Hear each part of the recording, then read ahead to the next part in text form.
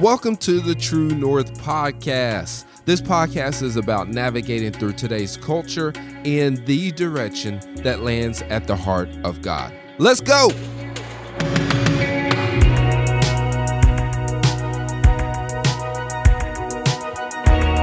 Lord, thank you so much for today, God. I thank you for what you're doing. I thank you for what you're speaking. I thank you for what you are stirring. I like that, Lord, stirring in our hearts. In Jesus' name, everybody said, amen. As I was just praying that really quick prayer, I really felt that stirring in our hearts. I want you to keep that in mind, that God is, he's in the business of stirring hearts, amen. You know, like Kelsey said, this is Valentine's season, you know, all the roses, all the hearts, man, I could tell you a story about some roses. We won't get into it. But if you have a Bible, we're going to be in 2 Corinthians chapter 3, verses 17 and 18. Spoiler, shocker alert. It seems like we're always making our foundation in that, but it's a good one to make our foundation. And out of that, we'll hop into 1 John 4, verses 8 and 10, and then into Hebrews 12, and then into 1 Corinthians, because, of course, you can't talk about love without talking about the love chapter. You know, if you know anything about the Bible. 1 Corinthians chapter 13, it's the self-entitled love chapter. No, I love you. I love you. I love you, love you, love you, love you. Look at somebody near you, say, I love you. There you go. Look, you said it so passionate, too. You didn't be like, you were like, you know, our kids, I love you, daddy. Love you, daddy. And you know what? I get it, because when I was a kid, I used to do the same thing to mom and dad. You know, mom be like, I love you. You know, y'all been around my mom. Sometimes she gets on a hugging saga or a love you saga, or, you know, just, you know, 20-some years later, here I am just, Keaton, I love you.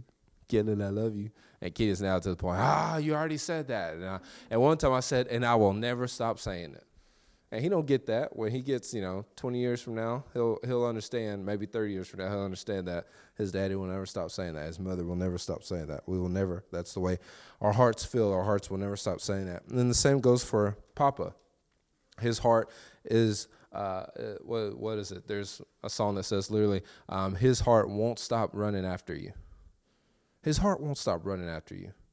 Amen. 2 Corinthians chapter 3, verse 17 and 18. We're going to start in the Passion Translation. Verse 17, Paul says this, now the Lord I'm referring to is the Holy Spirit, and wherever he is Lord, there is freedom. And then verse 18, watch this. This is really good. We can all draw close to him with the veil removed from our faces, and with no veil, we all become like mirrors who brightly reflect the glory of the Lord Jesus. We are being transfigured. Somebody say transfigured. Transfigured into his very image as we move from one brighter level of glory to another. And this glorious transfiguration comes from the Lord, who is the Spirit. Amen. So if you look that word where it says we are being transfigured, if that word seems familiar, if you've ever read the Gospels, any of the Gospels, there's the account where Jesus and a few disciples, they go up to the mountain and he is transfigured into the glory of God, where literally his countenance changes. The disciples described him as glowing and bright, and they heard the voice of the Father. That same thing is what Paul is talking about here. We are being transfigured. I'm not saying that you're going to begin to glow and turn white. No, I'm not saying that. But the same literal transformation, the actual Greek word in this context is the word metamorpho. And metamorpho is where we get metamorphosis. So literally, you are being transformed. Somebody say transformed. You are being transformed or transfigured into the very image of Jesus. Does that mean that you're going to be changed into a physical image of Jesus? Does that mean you're going to grow long hair and have a beard? No. Physically, Paul is not talking about you physically transforming into the image of Jesus. He's talking about that our character is being transformed to match the same character as Christ. Your thoughts are being renewed to think the same way that Jesus thought. Well, how did Jesus think? Well, I'll give you an example. 1 John chapter 4, verse 8. John says this, he says, the one who doesn't love has yet to know God, for God is love. We'll say that again. The one who doesn't love has yet to know God, for God is love. So let me say it best this way. God is love. Love is who God is. Love and God are inseparable. You can't have God without love. Watch this. You can't have love without God. They are inseparable. Amen. It's like water and wetness. Water can't be, they're inseparable. If you touch water, your hand is going to get wet. If you are going to walk in love, you have to be experiencing perfect love. I'm going to say this. I fully believe that you cannot love until you are experiencing perfect love. I'll say that again because it sets you up for some things. But I fully believe that you cannot love. You can't love your neighbor. You can't love your children. You can't love your coworkers. You can't love your parents. You can't love significant others. I fully believe you cannot love unless you are experiencing perfect love. And the reason I say experiencing, ing instead of experience, because Jesus is not meant to be a one and done moment. He's not meant to be a one and done encounter every Sunday, but he's meant to be daily. You were created for worship daily, like the song says. You did not create me for worry. At the end of it, there's the, you created me for worship daily. Daily. The Father, Son, and Spirit, they desire that fellowship on the daily. Amen.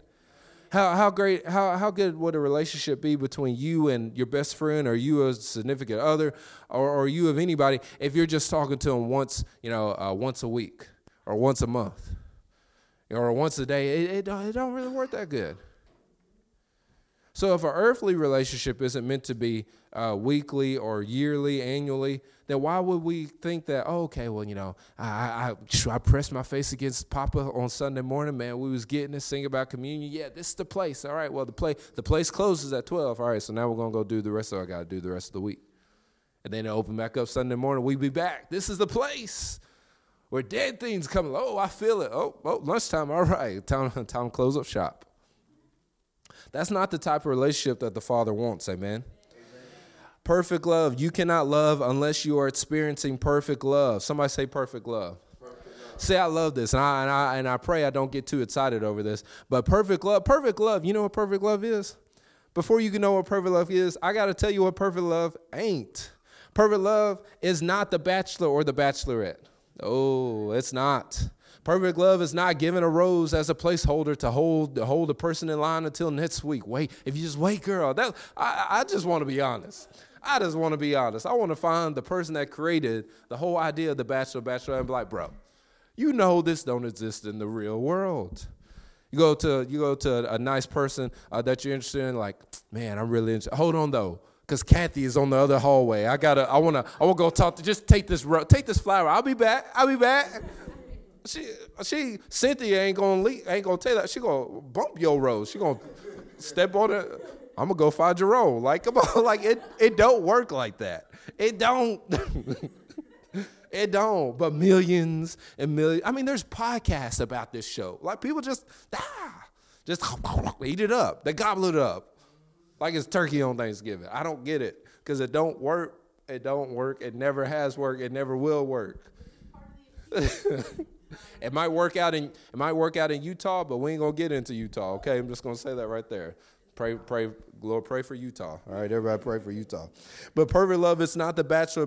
It's not giving a rose or as a placeholder. It's not a Sleeping Beauty or a Disney Prince Charming version of who you think you're interested in.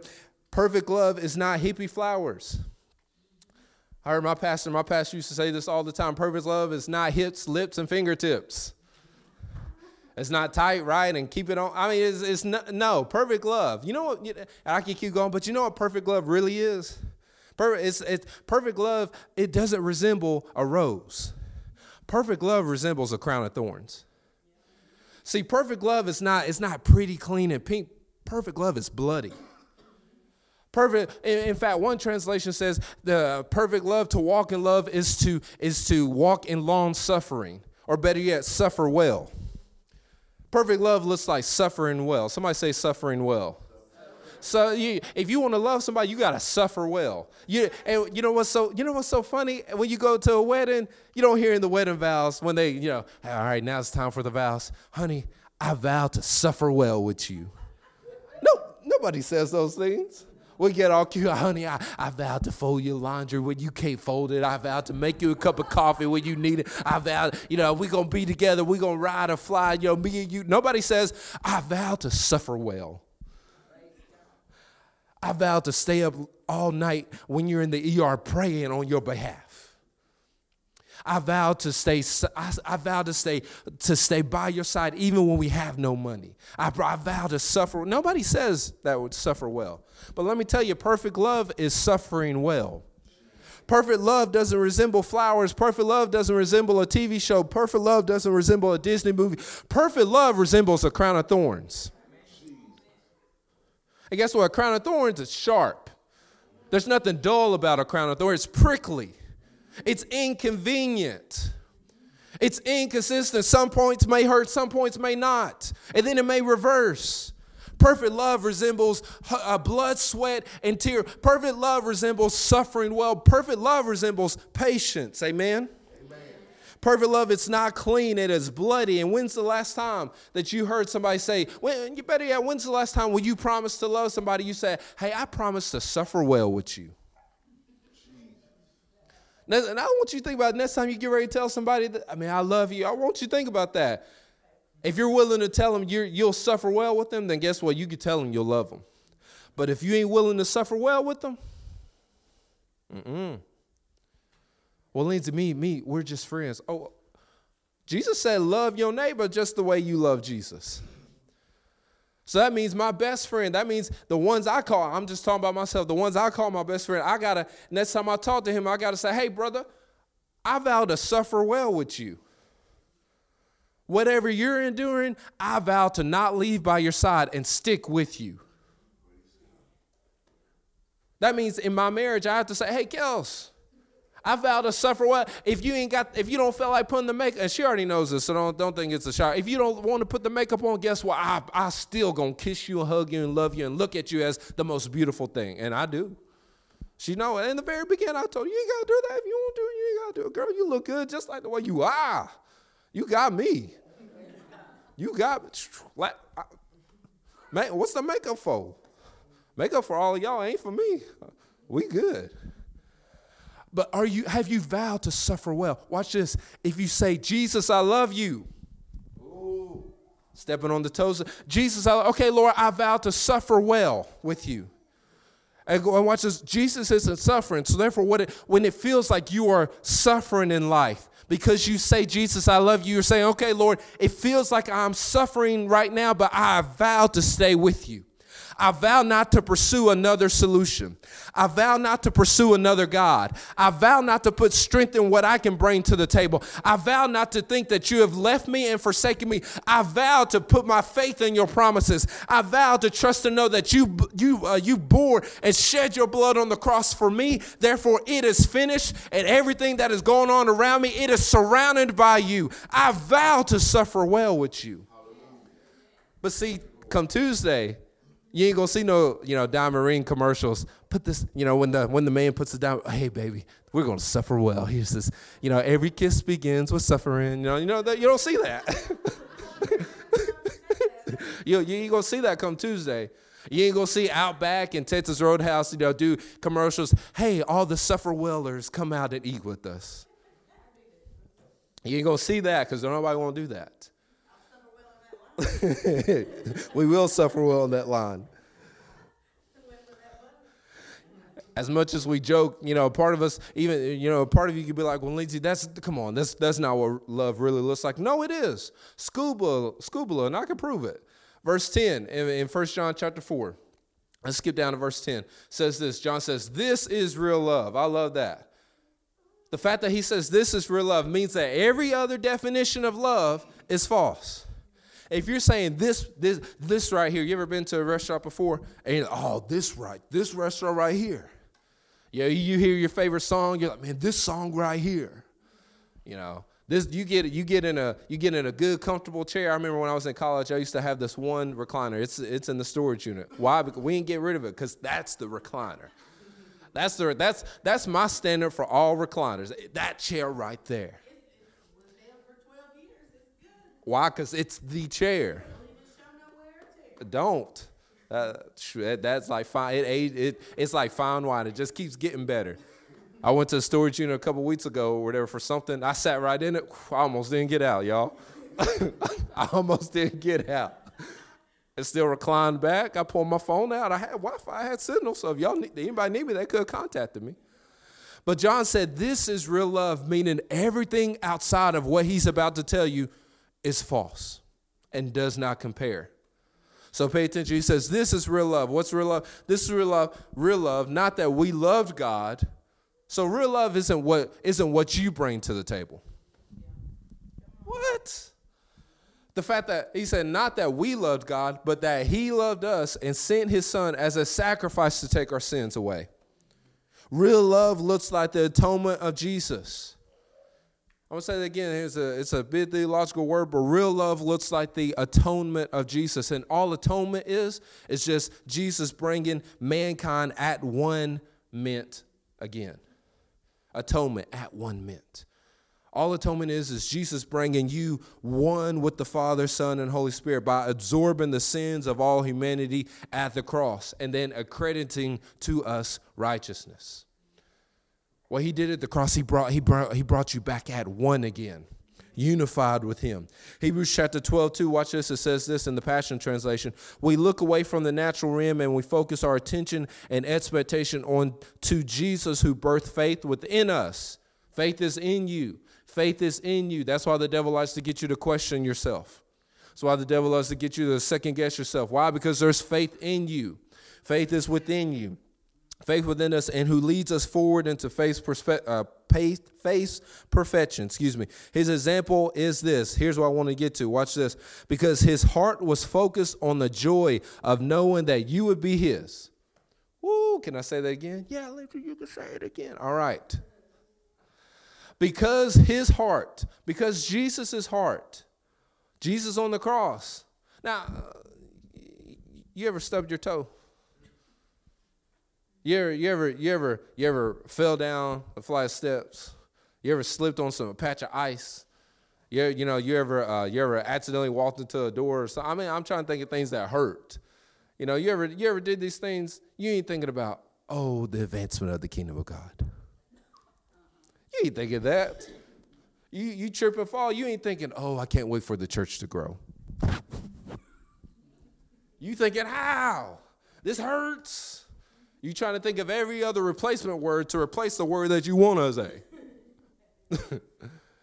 And in the middle of Jesus' most agonizing thing in his human life, it says, because of his heart was focused on the joy of knowing that you would be his. Meaning he was focused on you at the cross. Watch this. Because he was focused on you on the cross, he endured the agony of the cross and conquered its humiliation and now sits exalted at the right hand of the throne of God. Because of the joy of you. We said it before, but joy is unending satisfaction.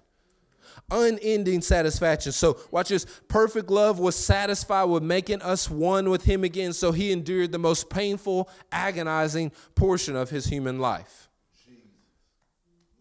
Because he was so satisfied with you. Therefore, when we are walking in the love of God, we can endure the most agonizing, painful moments of our life.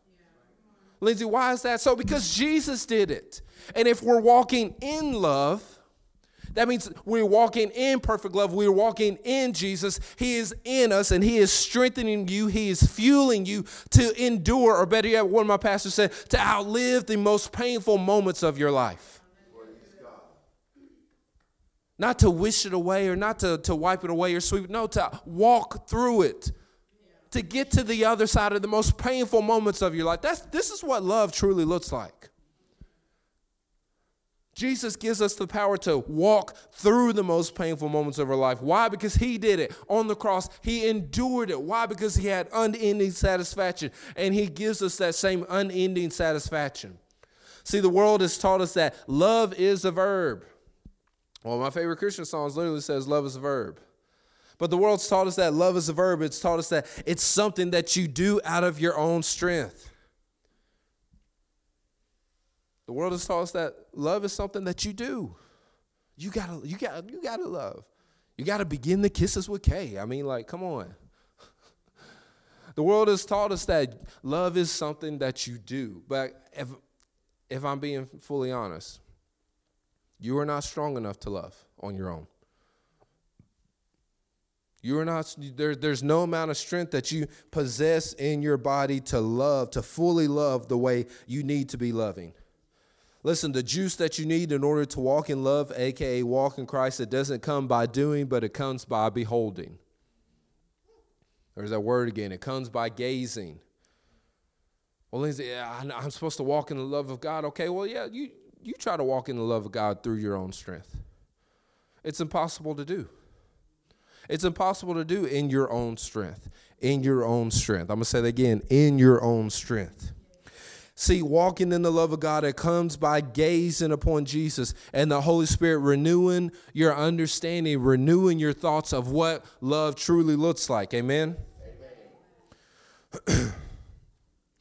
Because, see, if we allow the Holy Spirit to renew our minds to what love truly looks like, we'll see, because in 1 Corinthians chapter 13, we finally got here, the love chapter. It's known as the self-entitled love chapter. But if I'm keeping it honest, I am keeping it honest. I'm keeping a buck. I'm going to keep it a buck.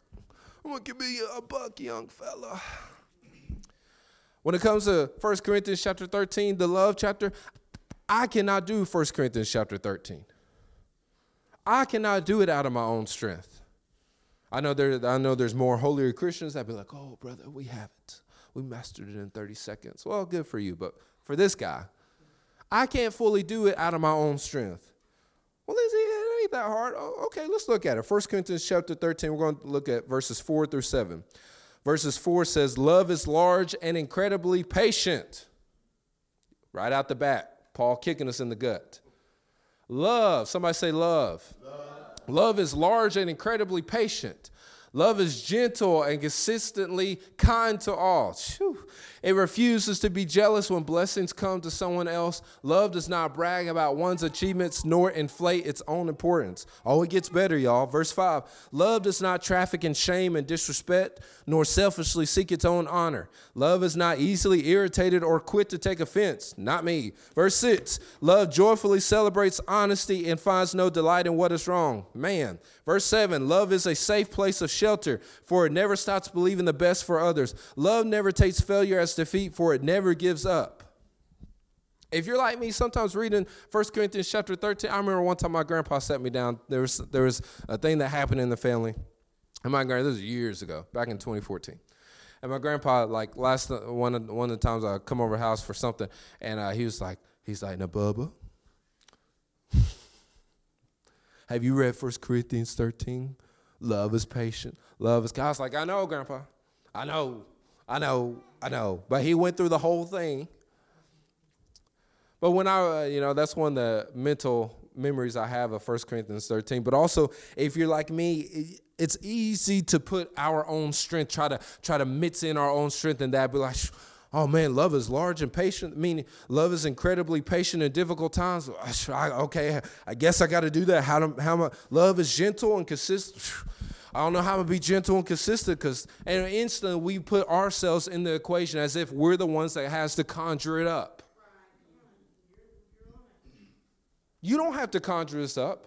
There's never any clause in the beginning or middle or the end of this chapter where Paul says, pay attention because you need to do this yourself. Pay attention because you got to activate it.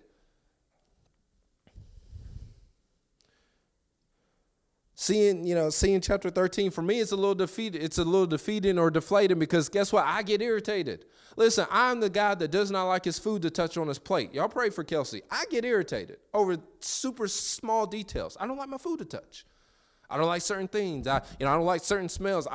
It's weird. I have allergies and I feel like my nose is stopped up all the time. But when smells are distinct, I know them and I smell them and I can trace them. I'm like, hey, Cohen, I think you did something. Like, no, he did. Yeah, he did. Or he's about to. It's coming. Boys, you brush your teeth? Yeah, I know. All right, let's go. What's that smell? Oh, there's something. You hear that? I get obsessed with details. I'm not the most pleasant person to be around in the morning sometimes, or I'm not the most pleasant person to be around when I'm stressed. So when I look at 1 Corinthians chapter 13 and it says love doesn't get irritated, I'm like, how, God? How, Sway? Like, Jesus, are you sure? Because you are human too.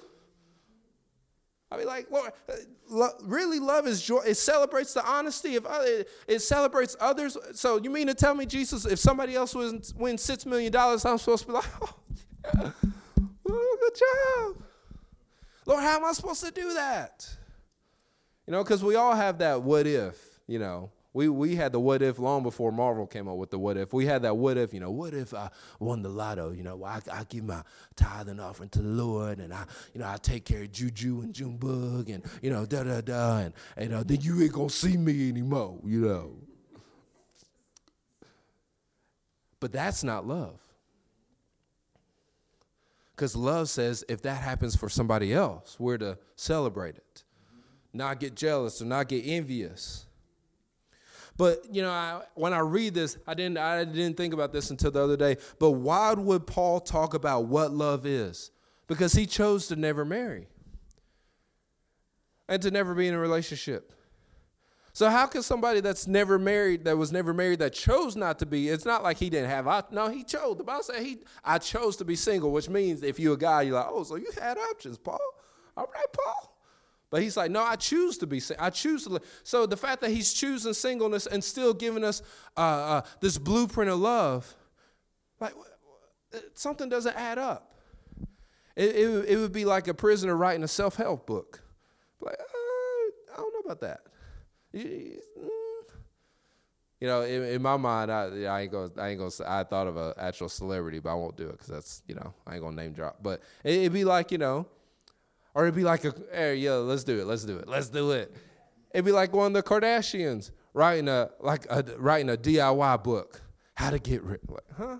You sure about that? Pretty sure you start off this way. Sure about that? Or it'd be like one of the Kardashians talking about, you know, how it'd be like one of the Kardashians talking about the life of poverty. I'm like, sure about that? Are you sure? Because your version of poor, I'll take all day. It'd be like O.J. Simpson writing a self-help book. It'd be like, pretty sure. That's going to work for you. You know, me and my family, we always talk about how, you know, if you ever watch sports, you know, when certain players, they don't get what they've asked for in the contracts, they'll sit out. And I'm like, I'll take what they're giving you. You know, one of the players, he recently did a trade, and, you know, he said he didn't feel appreciated. You know, they didn't want to renew his, you know, $60 million contract. They just want to keep it, you know, down to $20 million. I'm like, what? I feel appreciated with 20. I feel more than appreciated. I feel appreciated with 2. Like, you know, that's 20 more than I ever had. But they want you to go to the bench. I said, I'll go. But, you know, the fact that Paul is telling us what love looks like. Oh, I've set you up good, too. The fact that Paul is telling us what love looks like, and he chose to be single, which, why would he do that? Maybe because when he wrote it, when he penned it, when the Lord inspired him to pen chapter 13, he wasn't penning it for us to have this blueprint of how marriage is supposed to be. He wasn't giving the context of earthly marriage. The reason Paul literally talked about love is this and love is that. Why? Because he wasn't talking about love, the verb. He was talking about love, the noun. He was talking about love being the noun, the perfect love. And guess what? Perfect love has a name. You know what his name is? His name is Jesus. So when Paul said, hey, perfect love, when he said love is gentle, he wasn't just talking about the love, the verb of you giving a rose to somebody. No, he was saying Jesus, in verse 4, Jesus is large and incredibly patient in difficult times. He was saying Jesus is gentle and consistently kind. Jesus refuses to be jealous when blessings come to someone else. Jesus does not brag about one's achievements nor inflate his own importance. Verse 5, Jesus does not traffic in shame and disrespect. Jesus doesn't get selfish. Jesus is not easily irritated or quick to take offense. Jesus joyfully celebrates others. When Paul was talking about perfect love is this, perfect love is patient, perfect love is kind, he was saying, hey, not what you do, not out of your own strength can you be this way, but Jesus is this way for you. And guess what? Acts 17:28, we live, we move, we have our being. So therefore, if we're in him and he is this way, then guess what? Because you are in him, you had the strength to be patient and kind. You have the strength to be gentle. You have the strength to puff up everybody else and celebrate everybody else when they are blessed and you're not blessed. You have the strength to endure all things, to love all things, to be kind in all things, to be kind in all people. You have the strength to have patience. You have the strength to have empathy. You have the strength. Why? Because he is in you and you are in him. That is the equation of perfect love. Jesus being in you, loving through you. Loving through you. That's the whole goal of love. Not how much do you love somebody, but how much do you allow the love of God through you to love somebody? You know, we can all think about that one coworker that you're like, oh, God, you're going to have to show me how to love them. And God's like, I don't just want to show you how to love them. I want to show you how to love everybody. Through you, I want to show you how to be kind to everybody. Through you, I want to show you how to be. In verse 7, it literally says, Jesus is a safe place of shelter. Jesus, I like it. When I think about that verse, I think about in Psalms 23. And Jesus is the green pastures that we lie down and he restores our soul. That's Jesus through us. Jesus never, Paul said love never stops believing the best for others. Jesus never stops believing the best for others. Marvin Sapp said it best, that he sees the best in you. He sees the best in you. Whenever, doesn't matter if anybody else co-signs on the goodness that's going on in your life. He sees the best in you. He always has. Jesus never takes failure as defeat. He never gives up. He never gives up. And because in Jesus we live, in him we move, in him we have our entire existence, everything Paul mentioned in chapter 13, Jesus, aka perfect love, does through us. He does through us. So when you look at chapter 13 as you study, I encourage you, come Tuesday, when you wake up and you see the first Valentine's commercial, every kiss begins again. Think about two things. One, think about, okay, time to suffer well. They ain't talking about the suffer well. They're hypocrites. But also think about, okay, I'm going to pull out chapter 13 and I'm going to look and see what Jesus is doing within me. And here's the checklist, y'all. If you're not seeing him do it within you, okay, Lord, am I hindering this? Is there something that I'm doing that's blocking this? Is there a mindset that I have that's ultimately, blocking the flow of you trying to love through me? And that's where the renewal of your thoughts come into play. Last night, I'm going to give you an example because I'm talking about Jesus doing these different things. Last night, I'm trying to print out the sermon, and there was something in front of the printer, so it was blocking it. So all the papers got jammed and all the, and all the other stuff or whatever. So, I had to reset the printer. And as I'm resetting the printer, it prints out this page right here. This page, a bunch of just little squiggly lines. And when it printed out, I'm like, what in the world? It's like, God, the printer's broken. Like, oh, my God. I'm thinking this. I'm not saying it out loud. I'm not saying it out loud, but I'm thinking it. God's still working on me because there was a time in my life I would have said all this out loud, but now it's just in me. And eventually there will come a time where it will just, but until we've got there, until I've gotten to swiping all those thoughts, it's still in me. I'm just like, Lord, how am I supposed to fix this printer? I mean, I'm hot. Kelsey's upstairs blow drying her hair. She's hot because the blow dry, but I'm hotter than her because I'm upset.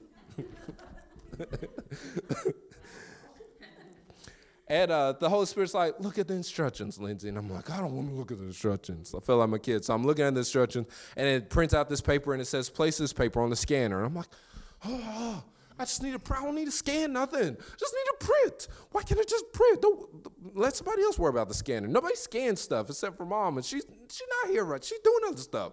Just printer. So I put this sheet of paper with all these squiggly lines. Woo!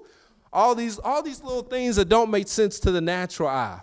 And I put it on listen, out of my madness, I just slapped it on there and put image is slightly tilted. Please straighten forward. I was like, oh my God. Printer, don't you get petty with me. I can get petty back, buddy. I'll unplug you and then we'll see who's talking, So I put the image right, and here I'm like, you happy? I did say that. I'm like, you happy? And I place it, and you hear all these noises making, all these different things happening. All of a sudden, in about a matter of 2 minutes, printer is configured to original status. And I was like, ooh, Lord, I see what you did. See, on the natural, this doesn't look like anything. It looks like the toner lost all the ink. It looks like the printer decided that it was 5 o'clock and decided to quit and give up on printing whatever I needed it to print. But within it, the printer printed this page because the printer knew that within it, it knows how to configure itself. in you, if you are in Christ, deep somewhere where you don't even know, deep in the subconscious, deep into the places where you have forgotten about, there is a spiritual DNA that the Lord has redeemed. And when he is living in you, when he is loving in you, he is reconfiguring, or like we read earlier, he is transfiguring. Gotcha. He is transforming you back to your original status, back to your original state, back to the version to where you can love in all things, back to the version of where when people cuss you out and people do you dirty, it doesn't affect you and you're still able to be gentle and be kind in all things. Back to the original version of when the bills come, you don't lose your mind, you don't lose your cool, but you're able to say, oh Lord, I thank you that you have provided all things. I thank you and I trust you, in my firm persuasion on who you are does not loosen, but it gets tighter. He is reconfiguring you back to the version that trusts him and believe him in all things. He is configuring you, watch this, to the version that was on the cross, Hebrews 12:2, that can endure the most painful moments of your life. He is reconfiguring you, and guess what? On the surface, it doesn't look like much. On the surface, it may look like on Sunday mornings it's only 10 people. On the surface, it may look like it's only you and nobody else. On the surface, it may look like you're talking to yourself in your car. You're the only one encouraging yourself. Nobody else cares about what you're going through. Nobody else is calling you. Nobody else is texting you. Nobody else is hitting you up. Nobody else is asking you to go out to eat. On the surface, it may look like you are by yourself. On the surface, it may look like all the bill collectors are calling and nobody else is checking on you.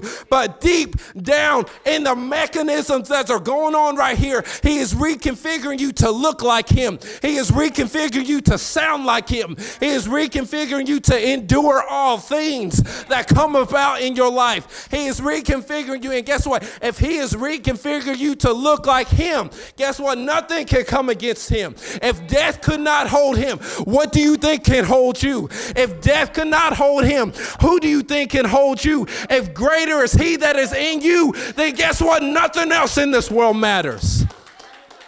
You are being reconfigured. Reconfigured. Somebody say, I'm being reconfigured. Oh, baby. Bachelorette ain't got nothing on reconfiguring. But here's the thing. It don't look like what everybody else is saying. Everybody else will tell you just ball it up and throw it away. But God, who makes all, he can take anything and everything and make good come about it. He can say, oh, hey, no. You don't understand this line right here. It's going to straighten this area of your heart. You know, this line up here, it's going to help you get over the trauma of your past. Oh, I'm preaching to somebody this morning.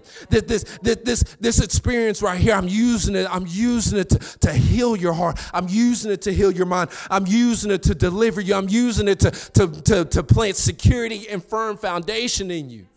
I'm reconfiguring you. And the fact that Paul chose the single life but still was able to say, hey, love is this. Why? Because he wasn't saying, listen, this is what you need to do. He was saying, no, this is who you need to become. And you become gentle. You become kind in all things. You become willing to endure all things, not by what you do, not by as many chapters as you want to read, not by praying 50 hours a day, but by beholding Jesus. We said it weeks ago, but by gazing upon him, by looking upon him and saying, okay, Lord, I'm looking at you, reconfigure me. Because guess what? The printer, it beheld this piece of paper. It beheld the configurations. It scanned it. And as it was scanning it, everything, I literally heard all these different things start to shift and move. And if we had spiritual ears and we could listen to the transformation process, you would hear different things shift and move in your heart. Just like that printer just moving. Like gears, different gears moving, different pulleys going all these different ways. Why? Because there's something that's taking place on the subconscious of your heart and mind. But Lindsay, what about the outward appearance? Well, the Bible says that he focuses on the inward, the inward heart. He focuses on this. Why? Because out of your heart flows the issues of life. As a man thinks in his heart, as a man thinks in his mind, so is he. Your outward appearance is based off of who you think you are. If you think you need makeup, then you'll put makeup on the outward appearance. If you think you need new shoes, then you'll go who you think you are right here. And that's why he's interested in renewing this. He's interested in renewing these thoughts. Because if he can renew your thoughts for you to see who he sees you as, everything else will line up. You'll become like what Paul said in Romans chapter 6:11. We are no longer ignorant to the devices of Satan. We're no longer ignorant to the traps of the devil. We're no longer ignorant to the rumors. We're no longer ignorant. We no longer fall privy to our insecurities. We don't fall into the traps. We don't believe the rumors. We don't believe what our insecurities say. We don't believe them. Why? Because we're letting perfect love. And the reason he's known as perfect love, because you can't get no perfect than Jesus. You can't get no more perfect than Jesus. If you could, then you could have went to the cross. As much as I love Kelsey, I'll do it, whatever I got to do for her. But guess what? All the strength I have, it's not enough for me to go to the cross and cleanse her of her sins. And vice versa. Doesn't mean that I love her less. Doesn't mean she loved me less. As much as I love my kids, I'd do anything. I'd jump in front of a car if I had to for them. But still, my love is not enough to cleanse them of the power of sin and death. But Jesus was. And not only did he cleanse us, not only did he absorb our sins, the Bible says that he accredited righteousness to us. Oh, it gets better. Makes me think of those 90 infomercials. There's more. Yes, there's more. Not only has he cleansed you, not only has he forgiven you, but now he lives in you, showing you how to love, showing you how to do what he did.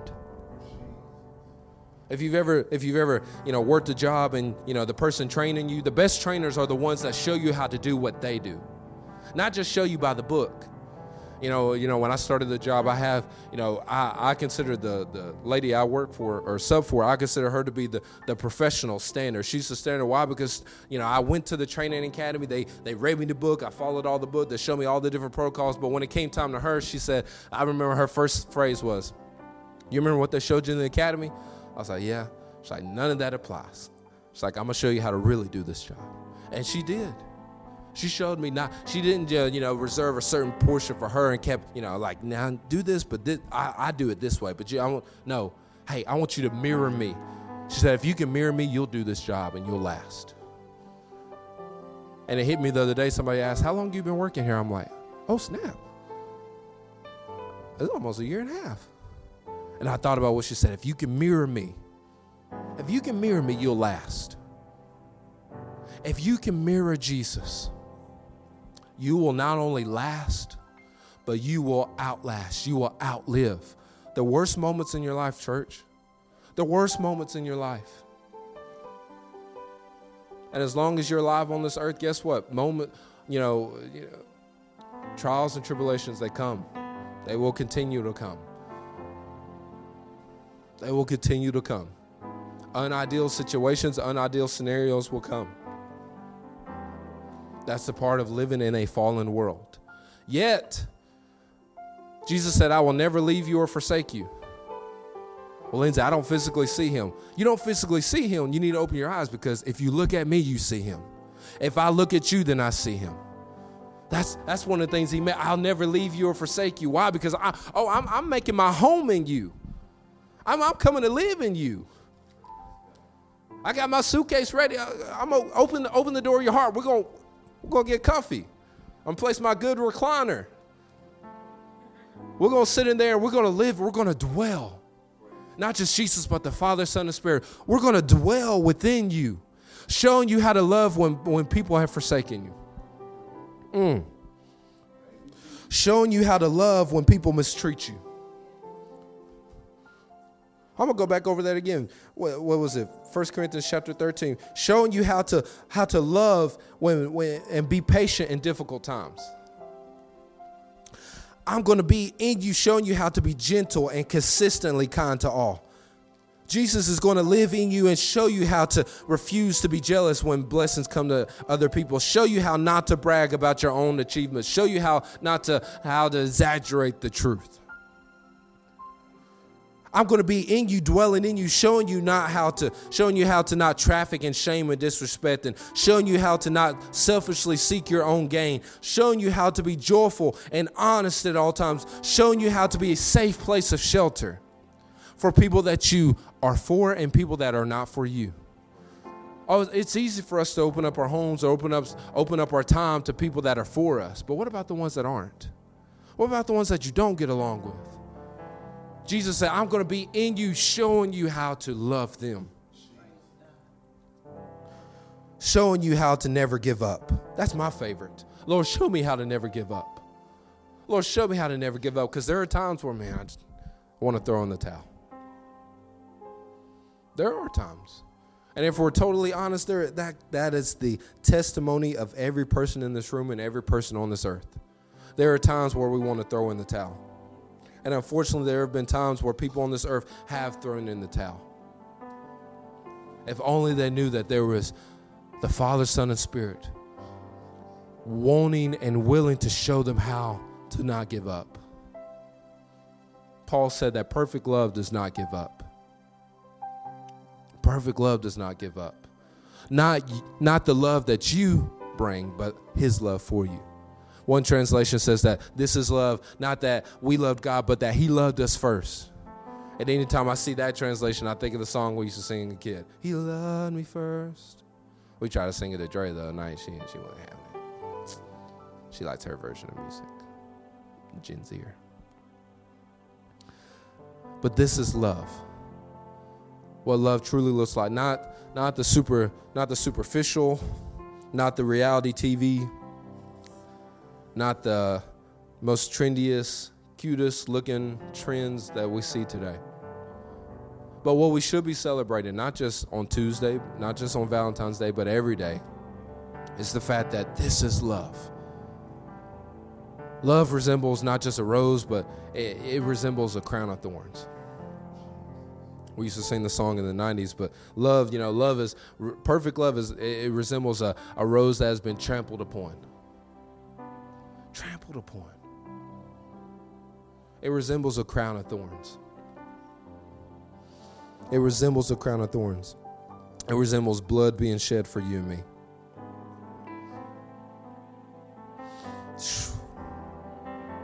I challenge you, family. I challenge you to live in remembrance of the love that resembles a crown of thorns. When you tell somebody you love them, ask yourself in your heart, okay, like if I'm just using myself for example, if I tell Dre I love her, then I'm going to ask myself in my heart, if I love her, am I willing to suffer well with her? And if the answer is no, then I don't really love her according to God. God's version of love is agape. We've talked about it a few weeks ago, but agape, somebody say agape. And agape is it's long suffering and it's self-sacrifice, even if you do not benefit. So therefore, if I say, Dre, I love you, then I got to ask myself, am I willing to make sure she benefits even if I don't get anything in return? And watch this, if the answer is, then that's the gray area that needs to be fixed. If you tell somebody I love you and in the back of your mind or in the space in your heart, you know that, well, if they do me dirty, then we done. I'm gonna wash my hands. Then you don't fully love them. And it's got to be resolved. But guess what? There's news, church. Good news, there's hope. You don't have to do the work to resolve it. You just have to say, okay, Lord, I see this is an issue. Reconfigure it. Ooh. Reconfigure it. And it's going to tell you, okay, I need you to be like that piece of paper and scan me, behold me, gaze upon me. And as you're looking upon me, as you're looking at the one the song says, when I lock eyes on you, I feel your affection. See, the affection of the Lord, it is louder than the applause of man. It's louder than 1,000 arenas full of the applause of people. The affection of the Lord. The embrace of the Father, Son, and Spirit is tighter than any hug from any parent that you've ever received or any mentor in your life. The affection of God. Lindsay, how do I gaze upon the Lord? How do I behold upon the Lord? You shut everything down. You put that phone down. Turn the TV off. And you get in a quiet spot. Even if it's in your car or even if it's in the coat closet. Well, Lindsay, I don't have time. Well, guess what? You have 5 minutes. You have enough time to watch a TikTok or enough time to watch half of a Netflix show. You got time to behold Jesus. And I'm saying this to myself. But literally, you just shut everything down and you say, okay, Lord, show me who you are. If you don't know anything else to say, you just say, Lord, show me who you are. And he's going to show you who he is. He's also going to show you who you are. And that swirl, you may not feel it, but it is taking place. That swirl of transformation, that swirl of reconfiguring. In the natural realm, we can't hear it, but just like that printer in the spiritual world, you can hear those gears shifting. And that trauma erasing. That drama leaving your life. The pettiness, the desire to be in petty, it's gonna go somewhere else. And one day you're gonna look up and something's gonna happen, and your response is gonna be, oh, okay. And you're gonna keep on going. Why? Because there's been something that's taken place in you. Why? Because perfect love is in the driver's seat. And just like a pothole, it is swerving around and keep on continuing to go in a progressive direction. Amen. Suffer well. Love is suffering well. Long suffering. Love is patient. Love is kind. Love doesn't envy. Love does not boast. Love does not be arrogant. Love is not rude. Love is not self-seeking. Love does not celebrate the demise of others. Better yet, love believes all things and it never, never gives up. And Jesus wants to do this through you. He wants to do this through you. And this is a challenge for everybody, whether you're married or whether you're almost married, whether you're just friends, whether you tell your best friend that you love them, whether you tell your children you love them. This is what God wants to do in you. In you, he wants to be patient to your children. In me, he wants to be patient to my kids. In you, he wants to be kind to everybody, even the coworkers that aren't kind to you. Everybody. And it's not a one and done. It's not okay, tomorrow, he's done it, reconfigure and done. We read it 2 weeks ago, but the transformation that God does, it's a lifelong process. You know, I promise I'm closing, but you know, when the sink gets busted and you got to call a repairman or something, you know, if the repairman tells you, if the plumber says, okay, well, this is going to be a lifelong process, so I'll just come every Monday at 3:00. No, we need this fixed. You gonna get on Google real quick, or you gonna get on Facebook, you know, asking for a friend, I need plumber suggestions. Why? Because we live in a world where we want it done right now. We want it fixed right now. But in the kingdom of God, it's the upside down kingdom when it's compared to earth, when it's compared to our society. And in God's mind, it's a lifelong process. Not because he enjoys, tinkering and all that. No. It's a lifelong process. Why? Because it's a journey. Walking with God. Walking in God. It's a journey. It's never the destination. The destination ultimately is eternity with him. But while we're on this side of heaven, it's walking with him. It's walking with him. It's walking with him. And all you have to do is take the first step. He's literally like a driver in a car. He's literally driving you. The Holy Spirit is engineering all that needs to be ridded out of you. All the pettiness, all the rudeness, all the insecurities, all the selfishness. He's doing all of it. Amen. I pray that from now on, that when you hear the word love, you think suffer well. Okay, I'm going to suffer well.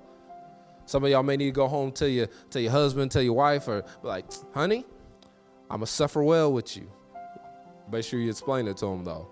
Otherwise, they're going to be like, what? I don't make you suffer, If Kelsey, I'd probably get offended too if Kelsey was like, baby, I'm going to suffer well with you.